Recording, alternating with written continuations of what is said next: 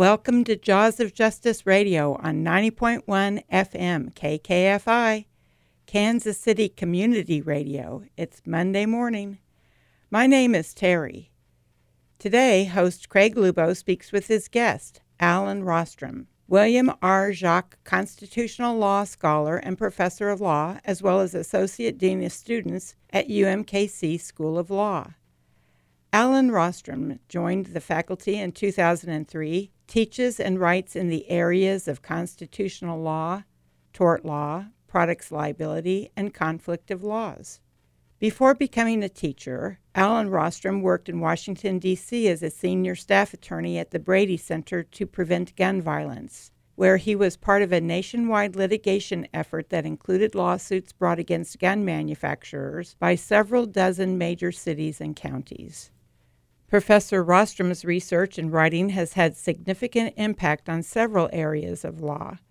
He suggested a new approach to regulation of high-powered sniper rifles, and that approach was subsequently enacted into the law in the District of Columbia and incorporated into proposed federal legislation introduced in the U.S. Senate. We'll play the calendar in the middle of our hour. Today we're going to have a legislative update on all the criminal justice ordinance that passed in 2022. Advocates achieved important changes in criminal justice policy in 2022 to challenge extreme sentencing, expand voting rights, and advance youth justice. On Jaws of Justice, we examine how to find justice in our society. Justice will not be served until those who are unaffected are as outraged as those who are. Now, our show. Okay, this is Craig Lubo, and thank you for joining us on this Monday morning.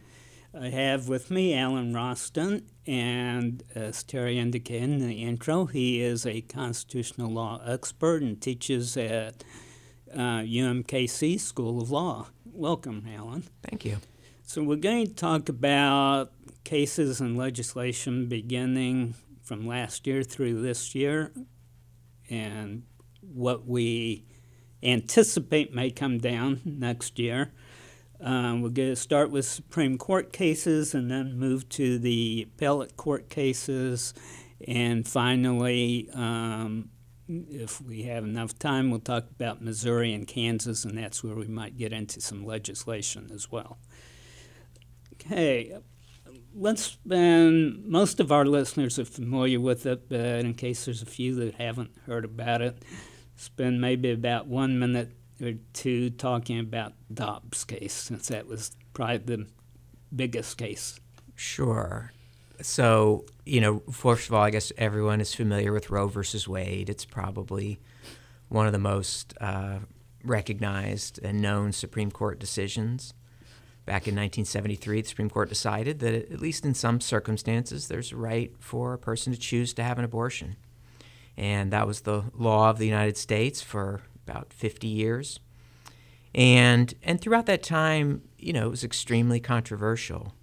And there had been an earlier time when people really expected it to be overruled. You had Ronald Reagan as the president, and then the first George Bush as president. And these were presidents who said that they were going to appoint justices who would overrule Roe versus Wade. And they had a number of opportunities to appoint justices, and so it really seemed like in the early 1990s that Roe versus Wade would be overruled. And it didn't happen, and I think that surprised people. Several of the judges said, even if I didn't necessarily agree with this decision in the first place, it has been the law of the country, and expectations have grown up around it, and we should not change it. We should leave it as it is. So this is the idea of, sometimes they'll use the phrase stare decisis, which is a Latin phrase for let the decision stand, respect the precedent. But over time, we can talk more generally about this, but the makeup of the Supreme Court has changed over the years, particularly in about the last 5 years. And there is now a more conservative, solid majority. It used to be more split, and it could swing either way, and it just is a more clear-cut majority. And so in the Dobbs case, they did decide to take the fairly dramatic step of overruling Roe versus Wade. And so They're not saying that abortion must be prohibited. They're just saying the Constitution doesn't have any impact on the issue one way or the other. That's essentially the essence of their ruling, is to say, look, the Constitution just doesn't address this. It doesn't mention the issue of abortion or reproduction, childbearing in general. It just doesn't mention privacy. It doesn't mention any of this. And we think this issue should have been left to the voters and the legislators, either at the federal or state level, which might be an issue. But they said it's just not something the Constitution speaks to anymore. Okay. When you look at the rationale and stuff, Yeah. the original decision was based upon privacy. Yeah. What constitutional principles did they use to come up with that privacy idea to start with? And I think it was Justice Blackmun, if I recall. Yeah, he wrote the opinion in Roe versus Wade. Right. And there was an earlier decision that was very significant, the Griswold case about in the 1960s saying that you have a constitutional right to have access to birth control, to contraception. And then that sort of set the stage for Roe versus Wade, which was written by Harry Blackmun. That was really in my mind, that's the most interesting and difficult issue about the Griswold case and Roe versus Wade is if you feel that there should be a constitutional right to make your own decisions about this vitally important and very personal area of your life, where in the Constitution is that? What exactly is the right? The justices, even those who wanted to vote in favor of such a constitutional right, really had to struggle with that. In some ways, to be honest, I think it really is one of these issues where people just feel like, there are just certain things, there ought to be a right to them. And it may not be as explicit in the Constitution. If we could go back in time and address the people who wrote the Constitution, we might, suggest to them they could have been more clear about addressing some of these things, but they didn't. And yet, if you feel pretty strongly that there should be such a right, where are you going to say that it is? So they proposed a number of different ideas in the Griswold case and in the Roe versus Wade case. I mean, originally in Griswold, Justice Hugo Black wanted to base it on, William O. Douglas, Justice William O. Douglas wanted to base it on the idea of the First Amendment, which seems sort of strange, but he was trying to find something, and he said, well, the First Amendment, gives you freedom of speech and the right to assemble, and it's been interpreted to include a right of association, so that would be an association with another person. And so that would somehow include a right to birth control. And the other judges kind of mocked him for this and said, really, the first freedom of speech, and you're going to get a right to birth control out of that? So they sort of drifted away from that. They talked a little bit about the Ninth Amendment. Although that doesn't necessarily not make sense when you consider what they did with corporate personhood, which equally is not really speech. There are many, yes, it gets stretched to include a lot of things that might not be obvious initially. But so they talked about the Ninth Amendment. The Ninth Amendment is sort of obscure, but says unclear what it's supposed to mean. But it says basically that the fact that they were worried that listing certain rights in the Constitution might imply that no other rights exist. And so they put in a provision in the Ninth Amendment to say, don't assume that because some rights are enumerated, don't assume that others don't exist by the fact that they're not mentioned here. So that might imply, in other words, that there are other fundamental rights that aren't necessarily mentioned in the Constitution yet might exist. And it could include some kind of a right to privacy, but it could include other things as well. People will talk about it, for example, as covering some kind of a right to defend oneself, or maybe some kind of a right to have a business or work or something that's not otherwise mentioned in the Constitution specifically. And then they also sort of mentioned the idea of the 14th Amendment, which does talk, on the one hand, about liberty. So that could be construed pretty broadly to include any sort of right or freedom. But on the other hand, it talks about your liberty being protected in the sense that you get due process of law. So you get a process. So it's more obviously relevant to things like when you're in court, you have, procedures that are followed and that sort of thing. You get a fair trial and that sort of thing. And they also talked about this idea that some rights, the First Amendment and the Third Amendment and the Fourth Amendment, have what they call penumbras, meaning that the general idea of them, they may literally talk about certain things, but they sort of have this overall penumbra or aura or just the vibe of them is that you should be able to make certain decisions for yourself. So once they got to Roe versus Wade, they decided to they had all these ideas floating around in kind of a jumble, and they zeroed in more specifically on, well, the 14th Amendment. The 14th Amendment gives you a right to have your liberty protected, and maybe there are just some things, it's just not the government's business. It can't be due process of law.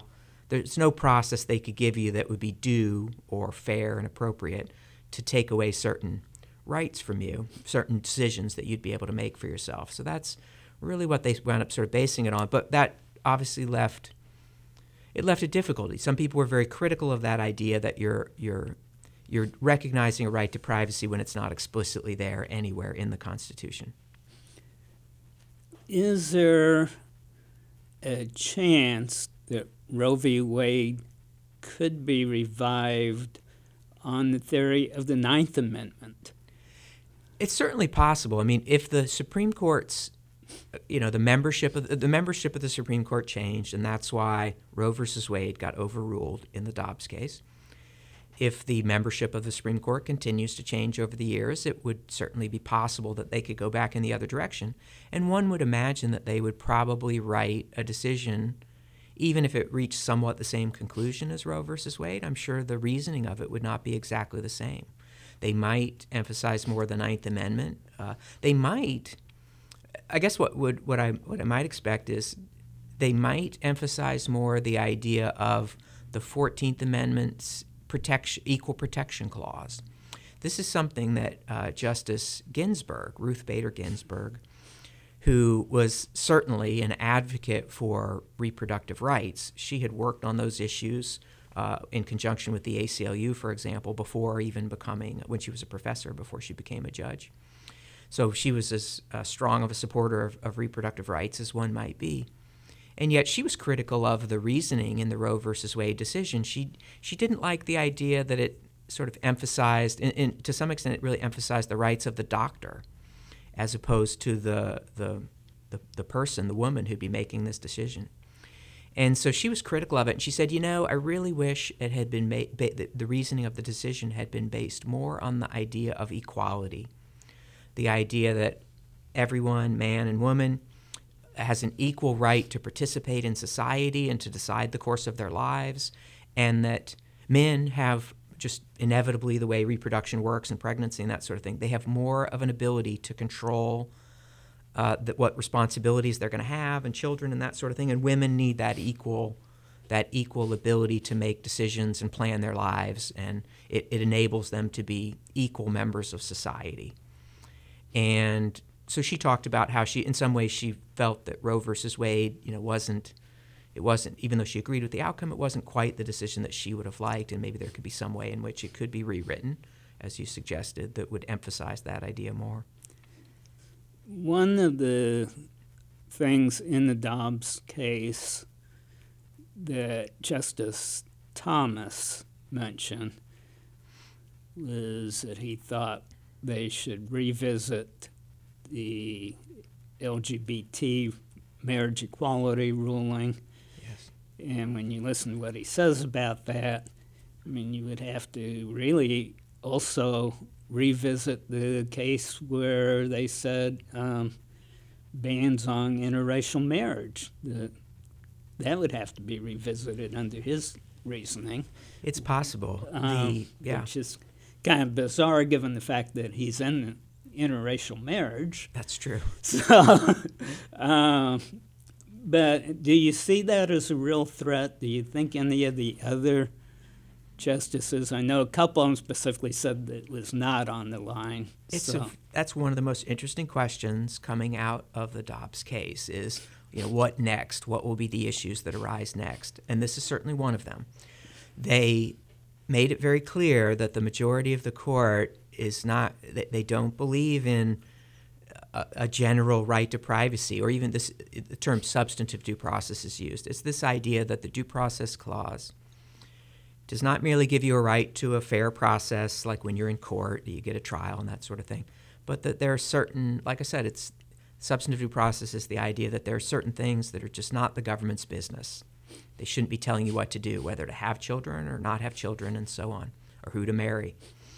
And so the majority of the Supreme Court tried very hard to limit the impact of their decision and the logic of what they were saying to just Roe versus Wade and abortion. They over and over again in the majority opinion by Samuel Alito, they simply said abortion is different, and the fact that we're overruling Roe versus Wade should not be, don't assume or don't think that it means that any other decisions are changing. And they're walking a very difficult line because the logic of much of their decision would imperil other important precedents. I mean, they're saying unless the Constitution specifically addresses and creates a right, or you can see it very clearly established in American history. That's a big part of their decision. They go all the way back into the 14th century in English law and that sort of thing to talk about the way abortion was regarded for many centuries. But one of their key points is they say there was not considered to be a right to have an abortion in 1791 when the U.S. Constitution was adopted, or in 1868 when the 14th Amendment was added to the Constitution. There just historically wasn't a right to this. And so the logic of that would be, well, if any other right that's not specifically in the Constitution has and lacks this clear historical record dating back to 1791 and 1868, it should likewise not be a right.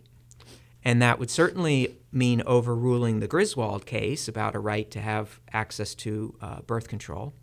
It would perhaps mean overruling Loving versus Virginia, the case from the 1960s about interracial marriage. That case was based in part on due process. It was also based in part on equal protection. And one might say, well, the equal protection part of it could still justify the same result. But again, if you take this historical approach, it's very questionable whether what people intended in 1868, let alone 1791, about interracial marriage. It does not. In other words, it does not seem clear that when they passed the 14th Amendment in after the Civil War that they meant to create a right to interracial marriage. It wasn't treated as a right in many places over the next century. So those decisions could go down, as well as the Lawrence versus Texas case, in which they struck down the law in Texas and other states, including Missouri and Kansas, that made it a crime to have personal, private, consensual sexual activity between two people of the same sex. And then the Obergefell case more recently in 2015, which established a right to marriage equality, that same-sex marriage. So all of those things could be in jeopardy. On the other hand, the Supreme Court tried to say all of those are different on the ground simply that they don't, unlike abortion, they do not involve this issue of life. They don't involve this issue of the potential life of the unborn person or fetus, and so therefore they don't have all the same issues as abortion. But it's kind of seemed like a cop-out or like an unfair distinction of their own decision. The decision wasn't based specifically on that. It was based on the lack of a historical tradition and an explicit textual basis for the right. So all of those decisions could be in jeopardy, but most of the justices are telling us, no, don't worry, they won't be. Clarence Thomas being the outlier or the exception on that. He's very emphatic. We should overrule all these things. We should go back and revisit all of the decisions we've ever made that aren't squarely based on the text or the historical tradition of it being a constitutional right.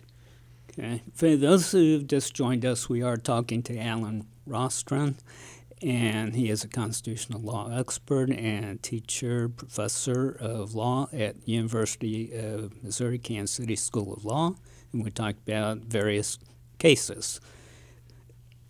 The Congress recently passed, I believe it's called the Respect of Marriage Act, which essentially codifies the marriage equality. If the Supreme Court were to revisit that and retract that and say that no, it's not guaranteed by the Constitution, what would that do to the new law, particularly in regard to whether or not it would be enforceable against the states? So that piece of legislation that was enacted would help to at least ensure more marriage equality than it would at least help to offset the risk of the Supreme Court, what the Supreme Court could do. So right now, there's still, Obergefell has not been overruled, and so there's still a right to marriage equality or to have a same-sex marriage throughout the United States and to have that marriage recognized and respected throughout the United States. The concern, and so right now that legislation that Congress enacted is redundant or unnecessary. It doesn't really have an effect. But the concern is that the Supreme Court's decision could be overruled. If it were, this would at least give some protection, restore some protection that the Supreme Court would be taking away. But it wouldn't restore everything. That the law passed by Congress does not mean that all states must allow same-sex marriages. It simply says that if a state decides to allow same-sex marriages, the other states must give recognition to those marriages. Which is the same as the fair faith and credit. It's the full faith and credit issue, which is kind of where we were at, for a little while, even before Obergefell. The idea was, look, some states, Iowa, for example, had same-sex marriage, or, Vermont or Massachusetts or Connecticut or whatever, but other states did not, right? Missouri did not, or Kansas did not. And the idea was you could go to another state, and if you had a same-sex marriage, you could then have it recognized. Missouri had to recognize it, essentially, and give you the same benefits or legal treatment of being married. If the Supreme Court's decision on same-sex marriage is overruled, this piece of legislation would restore that situation. Missouri, for example, would not be required to allow people to have same-sex marriages, but if they had one from another state, Missouri would have to treat it as a marriage for purposes of taxes or government benefits or whatever it may be. So it would be a step backward, a pretty significant step backward for marriage equality, but at least it wouldn't be as bad. So one other question on this line, then we'll move to another issue. We talked about the Griswold case and birth control. Now, more recently, there was the Hobby Lobby decision. Of course, that dealt with coverage, insurance, a little bit different angle. But does that case in any way chip away at the Griswold case? I guess it does in some sense. I mean, it's a little different issue. It's it rises out of these requirements, legislative requirements to provide insurance coverage for the employees. And it really is an example of how the Supreme Court has been more and more protective of religious freedom. And I think in general that's a good thing. I mean, I'd like people to be able to have religious rights. But the difficulty is that often one person's religious rights will clash with someone else's constitutional or other interests in some way. So you have a business like Hobby Lobby. It's a large company, but it's not a publicly traded one. It's a privately held company by a family that has strong religious views, and they believe it's wrong for them under their religious views to cover contraception under their insurance plans for employees. And the Supreme Court ruled in their favor and said, you don't have to do this. You don't have to cover this. Which, again, it's an example of one of many cases in which the Supreme Court has been giving more and more protection to religious freedom. And it does, to some extent, undercut, as you said, it undercuts Griswold in the sense that decision would otherwise work to ensure that everybody has sort of equal access to birth control. But the Supreme Court's made a lot of decisions like that. Just last year, there was a case about a high school football coach who would pray on the field, and the Supreme Court ruled in his favor on that sort of establishment clause issue about religion. In cases about COVID, the Supreme Court has been very strong on protecting religious interest arguments about being able to continue to have church services during the COVID pandemic. They've made decisions about government programs. One case was from here in Missouri about playground services. Another was in other states have been about school voucher programs, or in Philadelphia about Catholic social services participating in foster care services. They really are protecting people from being excluded or in their view limited in some way because their religious rights give them a different point of view. Okay. For those who've just joined us, we are talking to Alan Rostron, talking about Supreme Court decisions.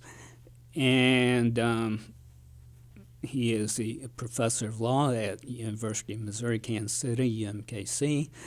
And we are going to take our first break, and we'll have our calendar coming up during the break.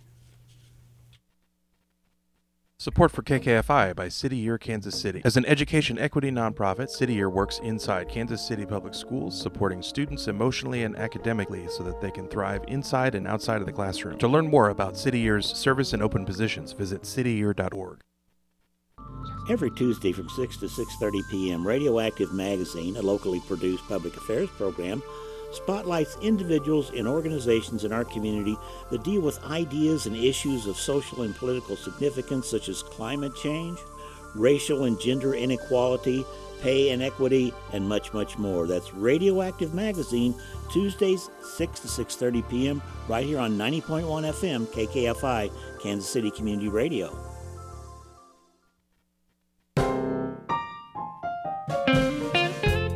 KKFI is listening, and your feedback helps to inform our decisions on current and future programming. It's important for your voice to be heard, so let us know what you think about our programming by going online and filling out the KKFI listener survey at kkfi.org/survey. Now the calendar for the week of December 26th. Legal Aid of Western Missouri can provide free civil legal services to low-income and vulnerable people who live in Jackson County, Missouri. Interested individuals can call 816-474-6750 to apply. For Moms Demand Action for Gun Sense virtual meetings this week, please go to momsdemandaction.org. All are welcome, mothers and others. A list of services, meals, and hotlines are available at lawrenceprogressivecalendar.blogspot.com. The list is updated daily. Please take care of yourselves and others. Thanks for listening to Jaws of Justice. We'll talk to you next year. Happy New Year.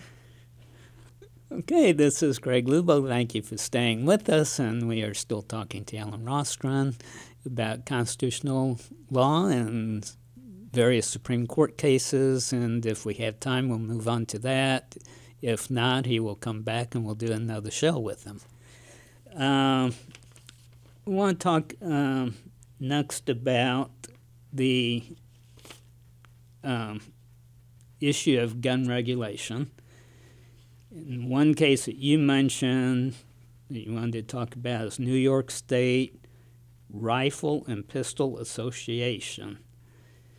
So if you'll talk about that and tell us, based upon the current makeup of the Supreme Court, is there any chance of getting any kind of meaningful gun regulation that will hold up to their constitutional standards? So this is an issue I have thought a lot about. I used to work for a gun control organization before I became a professor. And, in that time, in just the time that I've been a professor, this issue has changed significantly. The Second Amendment's become a much more important right, which can limit what legislatures can do with respect to regulating guns.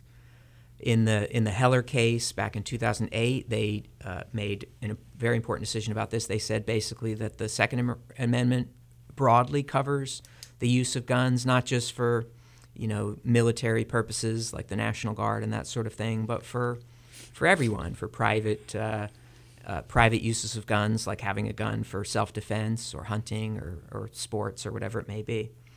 And they then, in the McDonald case, they extended that to made it clear that it covers not just the federal government, but state legislation as well. But in all of that, they left a really important question unanswered, which is how strong is the right to keep bear arms? It makes a huge difference. Is it a right that we have, but, it's subject to reasonable regulation as long as the legislature thinks they have a decent reason to regulate guns and it seems plausible that there's a safety concern? Will the law be upheld? Or instead, is this a really strong right? And a lot of the laws we have, a lot of the gun laws we have could be, at risk of being struck down.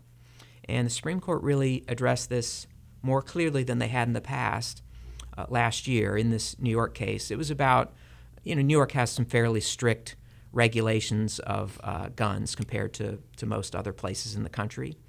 And the Supreme Court looked at that, and they said essentially that when you're deciding if something is a violation of the Second Amendment right to keep and bear arms, you have to look at it from a historical perspective. So this will sound very familiar.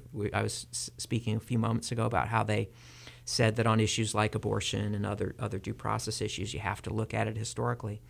And they said the same thing about the right to keep and bear arms. The government needs to show, if they're going to have a law be upheld, a regulation of guns, they have to show that it's something that would have been allowed as a regulation of guns back in 1791 when they passed the Constitution, or in 1868 when they passed the 14th Amendment. And in a lot of cases, that's just very difficult, simply because the world was different 150 years ago, 200 years ago, 200 more years ago. It was very different. Maybe on some basic issues. For example, you may be able to find some historical evidence about issues like whether convicted felons would have a right to be able to have a gun or not. But even that is difficult. The notion of a felony and how that was treated was very different. But what about modern issues like domestic violence? That just wasn't an issue. Assault weapons didn't exist in the 1860s or in the 1790s. And let me ask you about that on the felon in possession. I think the landmark decision, I don't remember the name, but it was written, if I recall, by Justice Scalia. Mm-hmm. And it was pretty broad, and it seemed like there was just no way you could regulate guns anymore. And I'm a criminal defense attorney. Well, that's half of what I do. So when I have these clients I represent who have been charged with felon in possession, should I be arguing this and filing motions to dismiss based upon these very broad anti-gun regulation cases? Many criminal defense attorneys are making those arguments, so you might consider doing so. Certainly, yeah, a lot of them are. That issue hasn't made it all the way to the Supreme Court. It's difficult because, again, you're supposed to look at it from a historical perspective, and then you get into these debates about how would they have viewed a law in 1790s. How would they have viewed a law that barred convicted felons from having guns? And one of the things about it is, for most felonies in that era, they would execute you. So there just wasn't an issue about whether you'd be able to continue to possess a gun. So it's sort of like, anachronistic or something to even try to answer some of these questions. And so, yeah, those arguments are being made. Justice Scalia in the Heller case and the majority of the Supreme Court, they did try to sort of say, don't assume that all gun laws will be invalid. There may be some kinds that would still be upheld, that could still be. But people are making those arguments. Probably an argument, the strongest argument would be in a situation where someone had a felony conviction, but it was for something that didn't involve violence and that was a long time ago. And then you could make, lower courts have been open to the argument that at least in that sort of most appealing situation, maybe there would be something unconstitutional about a lifetime ban on the ability to have a gun and defend yourself if you committed, a nonviolent felony 50 years ago and you've been a model citizen ever since. So I think whether the Supreme Court will rule on that, and if they would do so on that narrow ground or a broader one and just say, oh, you can't. I don't think they would say you can't have a ban on felons having guns in general, but maybe a narrow ruling, it's certainly possible. And they just had a case in Texas. I believe it was a federal court judge that struck down a gun regulation that they passed this year, which was aimed at regulating access of guns to basically people under 21, because it specified ages 18 to 20. It's another. And this judge said that was unconstitutional. That's another difficult issue, because if you go back to 1790, they felt, I think it would be fair to say, they thought that the right to have a gun existed when you were old enough to be in the militia. You'd have to show up for your militia service, and you'd bring a gun with you. And so that would be probably at the age of 15 or 16. One of the difficulties with this historical approach is, what do you make of that? How specific or general should you be when looking back at the historical examples? One way to look at it would be to be sort of general about it and say, they accepted age limits, and their age limit may have been 15 or 16. But the important point is that they were okay with age limits for having guns. And if in the modern world it would make more sense for the age limit to be, let's say, 21 to be able to buy a handgun, then that can be constitutional. If you're more specific and literal about it, you could say, no, they thought that someone who's 15 years old was old enough to have a gun, and that's what we have to go by. That's what the Constitution means, so we have to lower all the age limits, not even just to 18, but I suppose we'd have to lower them to 15 or 16, even though today a person can't even join the military at 15 or 16. They need to be, at least a little bit older than that, even with their parents' permission. So this is all, you hear a common theme running through all of this. This is all an example of the most fundamental divide that exists in constitutional interpretation, which is between the originalist perspective, where you think that constitutional rights should remain the same as they were when the constitutional provision in question was first put into place.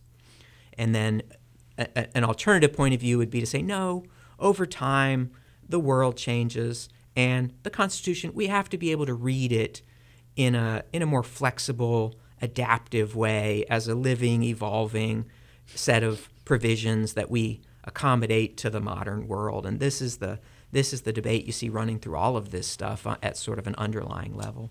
And under the historical approach, where do you think the line might be drawn? Could some of these Supreme Court justices say that draw the line at age 12 and say if you're over 12 you can have a gun? It's possible. They probably wouldn't, because I think they mix their originalist philosophy with a sort of a practical recognition of that they don't want to take things too far. Justice Scalia, for example, who was, a very important legal thinker and was certainly an advocate for this originalist historical approach, he said, I'm an originalist, but I'm not an absolute zealot about it. I mix it. So he, for example, said there were certain things that would have been permitted as punishments for crimes back in the Revolutionary era, that even though they didn't regard them as cruel and unusual punishments, he would not want to return back the clock. Even he would not want to turn back the clock. So most of them sort of mix it with I would say they are kind of selective, you could say hypocritical, even about their use of originalism. When it works for them, they use it to support their decisions. When it doesn't, they're perfectly willing to just dance around it. Except perhaps for Clarence Thomas. He is the one who is really hardcore and you could say consistent. You could give him the virtue of consistency. He is very consistent and very willing to reach conclusions that some people might find extreme. And I've seen many decisions where even Justice Alito was on the opposite side of Thomas. Yeah, and again, to go back to Dobbs, we saw just a little bit of that where one's willing to go further than the other. Okay. So let's look at some pending cases that are likely to be decided this coming year, some of which have been argued. Yeah. You've got 303 Creative, which I know is out of Colorado and involves the web designer who does not want to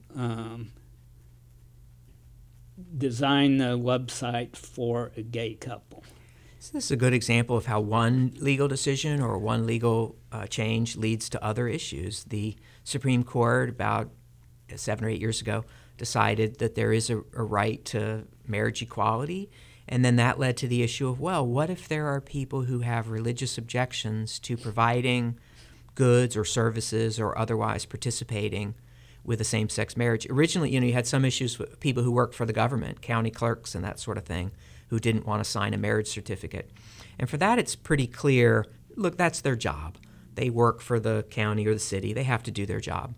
But what about someone who's got a private business? This is where constitutional law gets difficult. You've got one person's right to be treated equally, but you have someone else's right to their religion and to decide, whether or not to serve a certain customer. So there was an earlier case about this. People may recall hearing news about a case about baking a wedding cake. There was a case also from Colorado about that. Somebody didn't want to bake a cake for a same-sex wedding. And I've got one question before we go to that case. So, in this one with the web designer, my understanding is that she has not been forced to bake a cake. She filed this preemptively because she believes she might be if somebody comes to her, but nobody has actually come to her. Yeah, I think that's right. And does she even have standing to bring this case? They talked about that in the Supreme Court argument. They didn't spend that much time on it and didn't seem to get too hung up on it. So it sounds like that's one way sometimes to decide cases, but it sounds like they were going to go past that and decide that there was enough of a real legal issue to decide the case. Okay. I mean, the earlier one about the cake had been decided on narrow grounds simply because the government officials in that case, the Colorado Civil Rights Commission, had said some disparaging things about religious objections. They said, I don't want to hear your religious arguments because religion has been used for all kinds of things like trying to justify slavery or the Holocaust, so I'm not favorable to religious arguments. And the Supreme Court said that reveals a bias against religion, and that's not correct. So because that was present in that case, they said we're not going to reach the larger issue. Now you have this website designer, and it seems very likely the Supreme Court is going to rule in her favor on the grounds of freedom of speech, that designing a website involves a certain amount of creative expression, and that government shouldn't be able to force her to say certain things that she doesn't agree with. Let me ask you this, though, if it makes a difference, and I think that at least one of the justices kind of alluded to this in the wedding cake case. If it makes a difference when, for instance, in this web design, if they are being asked to design a case or website, rather, specifically supporting gay rights or about gay issues in general, or can she just say, I'm not going to design a website for anybody who is gay, even if it has nothing to do with any gay issue? Yeah, in the argument, in the briefs, they get into all this. I mean, in other words, how much really of an infringement or a burden is it on her? And it would depend on the circumstances. Is the website she'd be creating, does it contain any message, for example, about LGBT issues or equality or that sort of thing? And even they talked a little bit about how much real creativity is there in designing such a website. I mean, if you look at what Justice Kagan, for example, said, I've a couple of my clerks are getting married. I've looked at the websites. They're not that interesting. They are pretty much all the same. It's information about the location of the wedding and travel arrangements and maybe a registry. It's not like it's, and the other side tried to argue, no, it's all very personalized and there is a lot of individual choice involved in it. And so she would feel like she was, by designing a website even if they didn't emphasize the fact that it was a same-sex marriage, it still is. And it would be in some way that she's endorsing it or approving of it or something like that. So they're probably likely to rule in her favor. The big question would be a couple difficult questions about it. One is which other providers of services would be covered? Singers, video.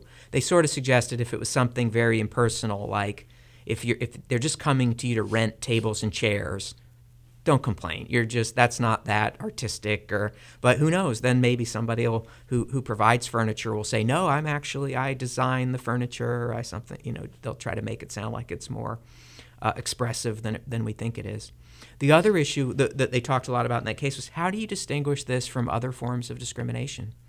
What if somebody comes to a website designer or a cake baker and they say, I'd like you to do something for my wedding, and the business says, well, we can't do it because it's an interracial marriage, or it's a religious marriage that we don't approve of, or it's people who have been divorced and we don't acknowledge that as being a valid thing.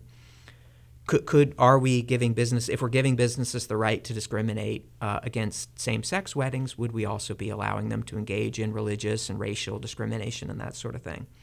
And it's a tough issue for the majority. The conservative majority would say, no, same-sex marriage is different. It's a more recent innovation. It is more controversial it's more mainstream somewhat, at least, to have religious objections to it. It's more common. And so they would see it as being distinguishable, but at least as a more theoretical matter, it's hard to say. If you have a right to make your own private choices and to discriminate against someone because they're LGBT and they're getting married, why wouldn't you also have such a right if you disagree on the grounds of religion or race or anything else? All right. Let's go to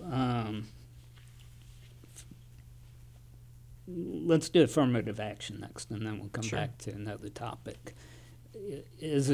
I believe there's a case pending. What is that about, and what's likely to happen? So there's two cases together. One's about Harvard University, which is a private school, and one is about the University of North Carolina, which is a public school. But they basically raise the same issue, which is, are colleges and universities allowed to consider race in making decisions about admissions? They have been doing so for many years under Supreme Court decisions that basically struck a compromise. They said, so the argument is that, well, it's a form of racial differentiation by the government, and therefore it shouldn't be allowed. And the Supreme Court's decision was, well, it's not your classic type of racial discrimination where it's being done out of hostility or hatred. It's meant to benefit groups that have been disadvantaged in the past, and so it's a more benign thing, and it should be allowed. And the Supreme Court basically struck a compromise in a series of decisions over the years. And they said, you can take race into account in college admissions to some extent, but you have to do it a certain way. Basically, they said you can't have a quota. You can't have a specific quota, like we're setting aside a certain percentage or a certain number of seats in the class for people from certain, ethnic or racial backgrounds. But you could take race into account along with everything else if you do it in a more flexible, holistic way. So for example, if you don't have, let's say you don't have a lot of students who are Hispanic, or you don't have a lot of students who are African American, you could take that into account and count that as a plus in favor of their application. Just like you could anything else. If you didn't have a lot of people from rural areas, you could have a plus for somebody who comes regardless of their race. You could have a plus for that. Or you don't have a lot of people who are interested in music, and you could have a plus for that, etc. So that's what schools have done. They can't have rigid quotas, but they can take race into account as a plus factor that benefits some people in their admissions. But over the years, a number of conservative members of the Supreme Court, the number has been building for simply coming out and overruling all of that and saying you can't treat people differently on the basis of race. They're very emphatic about it, and they say the way to stop racial discrimination is to stop treating people on the basis of race, whether you call it affirmative action or it's meant to help this group or hurt that group. It just doesn't matter. The Constitution should be colorblind, and we should treat everybody the same. And it does seem like there is now a majority of the Supreme Court for taking that position. Okay. So let's go back. This will be the last issue I think we'll have time for, is the Moore v. Harper case, which talks about elections and the ability of a state court to make a decision that has an impact on federal elections within that state. So what is that about? This is a really important case, potentially, and it hasn't received, some people have called it one of the most important cases for American democracy that the Supreme Court's ever decided. The basic idea is, we have federal elections every 2 years. We have for the president every 4 years, but for Congress every 2 years. And those elections are run on a state-by-state basis. Missouri runs the federal election for Missouri. Kansas runs it for Kansas. And generally, it's been assumed that that means that the legislature of the state certainly plays a role in determining what election law will be. The governor might have a role as well. The governor might veto some election legislation or sign election legislation. And as you said, the courts might sometimes have decisions to make that relate to this as well. They might be interpreting election-related legislation and applying it. They might also, in some cases, decide that some election legislation was unconstitutional. There might be something that it violates that's within the state's constitution, for example. It's kind of the way it's always been. This Moore versus Harper case is a challenge to that. It's what it's really doing is taking the Constitution very, very literally. In the provisions of the Constitution that talks about this, it just uses the word legislature. It says that the time, place, and manner of the congressional elections shall be determined by the legislature of each state. And the presidential elections, when they talk about the Electoral College and all that, it says it'll be done in such manner as the legislature shall direct. So some people, for the first time in history, are interpreting that very literally to mean simply the legislature itself with no input from perhaps the governor, but especially no input from the courts, no ability for the courts to ever question or rule against what the legislature has decided to do with respect to election. So this would be a huge shift from the way things work now.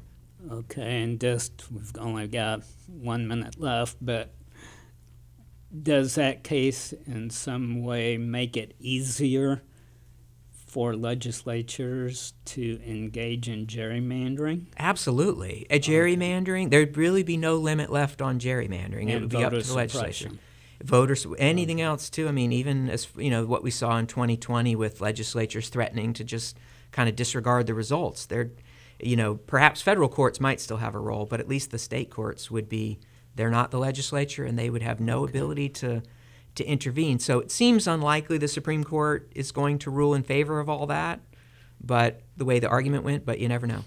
All right. So for those who've just joined us recently, I've been talking to Alan Rostron, who is a constitutional law professor at UMKC, and we will be back next week with another topic. Thank you, Alan. And this will be up on our website as a podcast. Rehabilitation and punishment of criminals.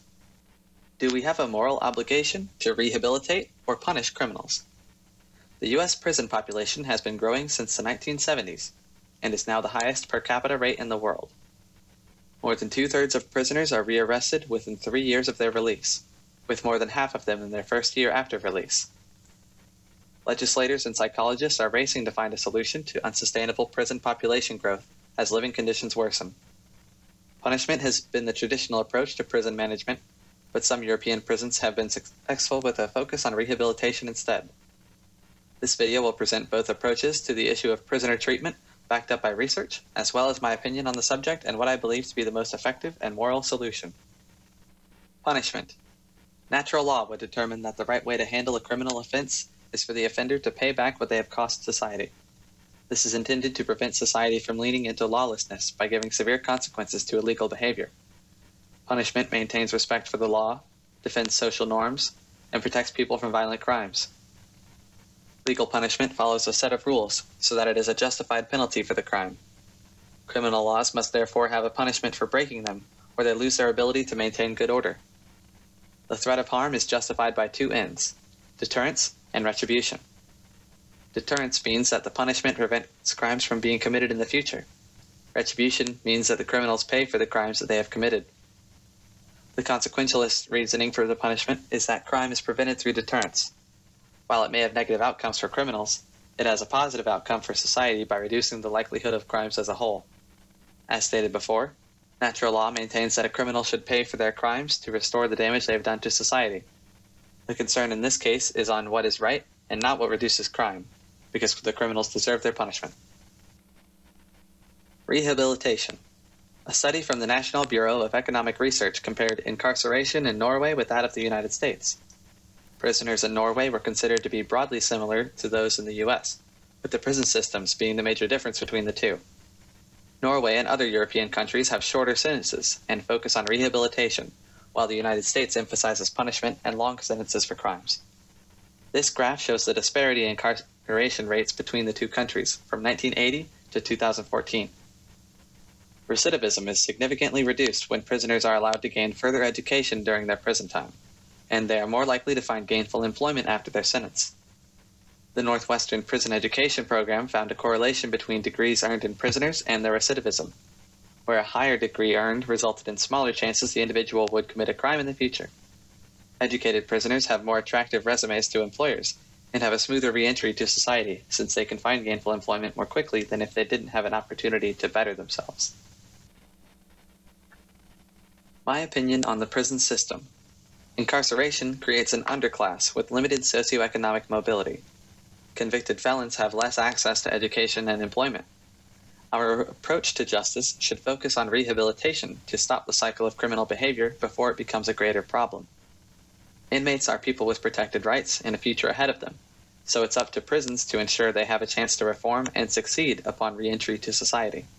Individuals with serious mental illnesses are jailed at a rate from 15 to 25%, up to 5 times higher than the general population.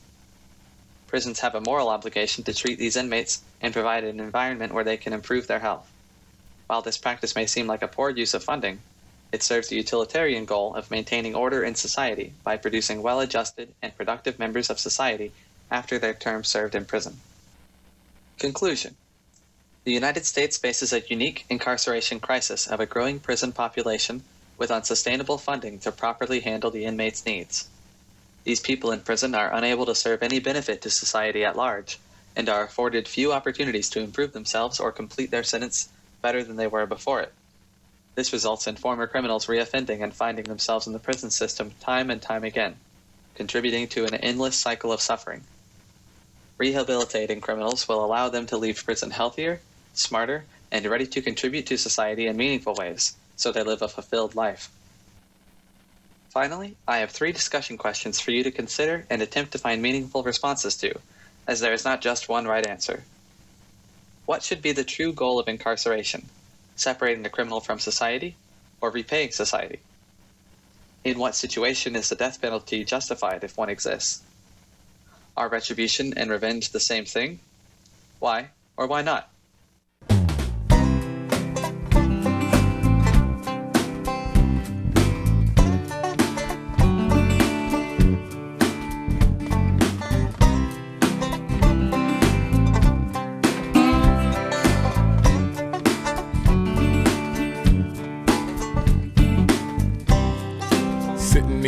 My problem. What am I gonna do now? Am I gonna make it? Some way, somehow. Well, maybe I'm not supposed to know. We hope you enjoyed today's show and that we leave you with something to think about, something to talk to your neighbors about, and a reason to get involved. As always, the opinions expressed are those of the host and the guests of Jaws of Justice Radio, not of KKFI, the Mid-Coast Radio Project Incorporated, its staff, or volunteers. You can find our calendar of events and a link to our show episodes on the Jaws of Justice Radio Facebook page. You can always listen to us live and find our podcast on the KKFI website, kkfi.org. If you have a show idea or want to help produce the show, you can send an email inquiry or comment to kkfi.org/contact. This is Jeff reminding you our outro music is Higher Ground from the Playing for Change CD.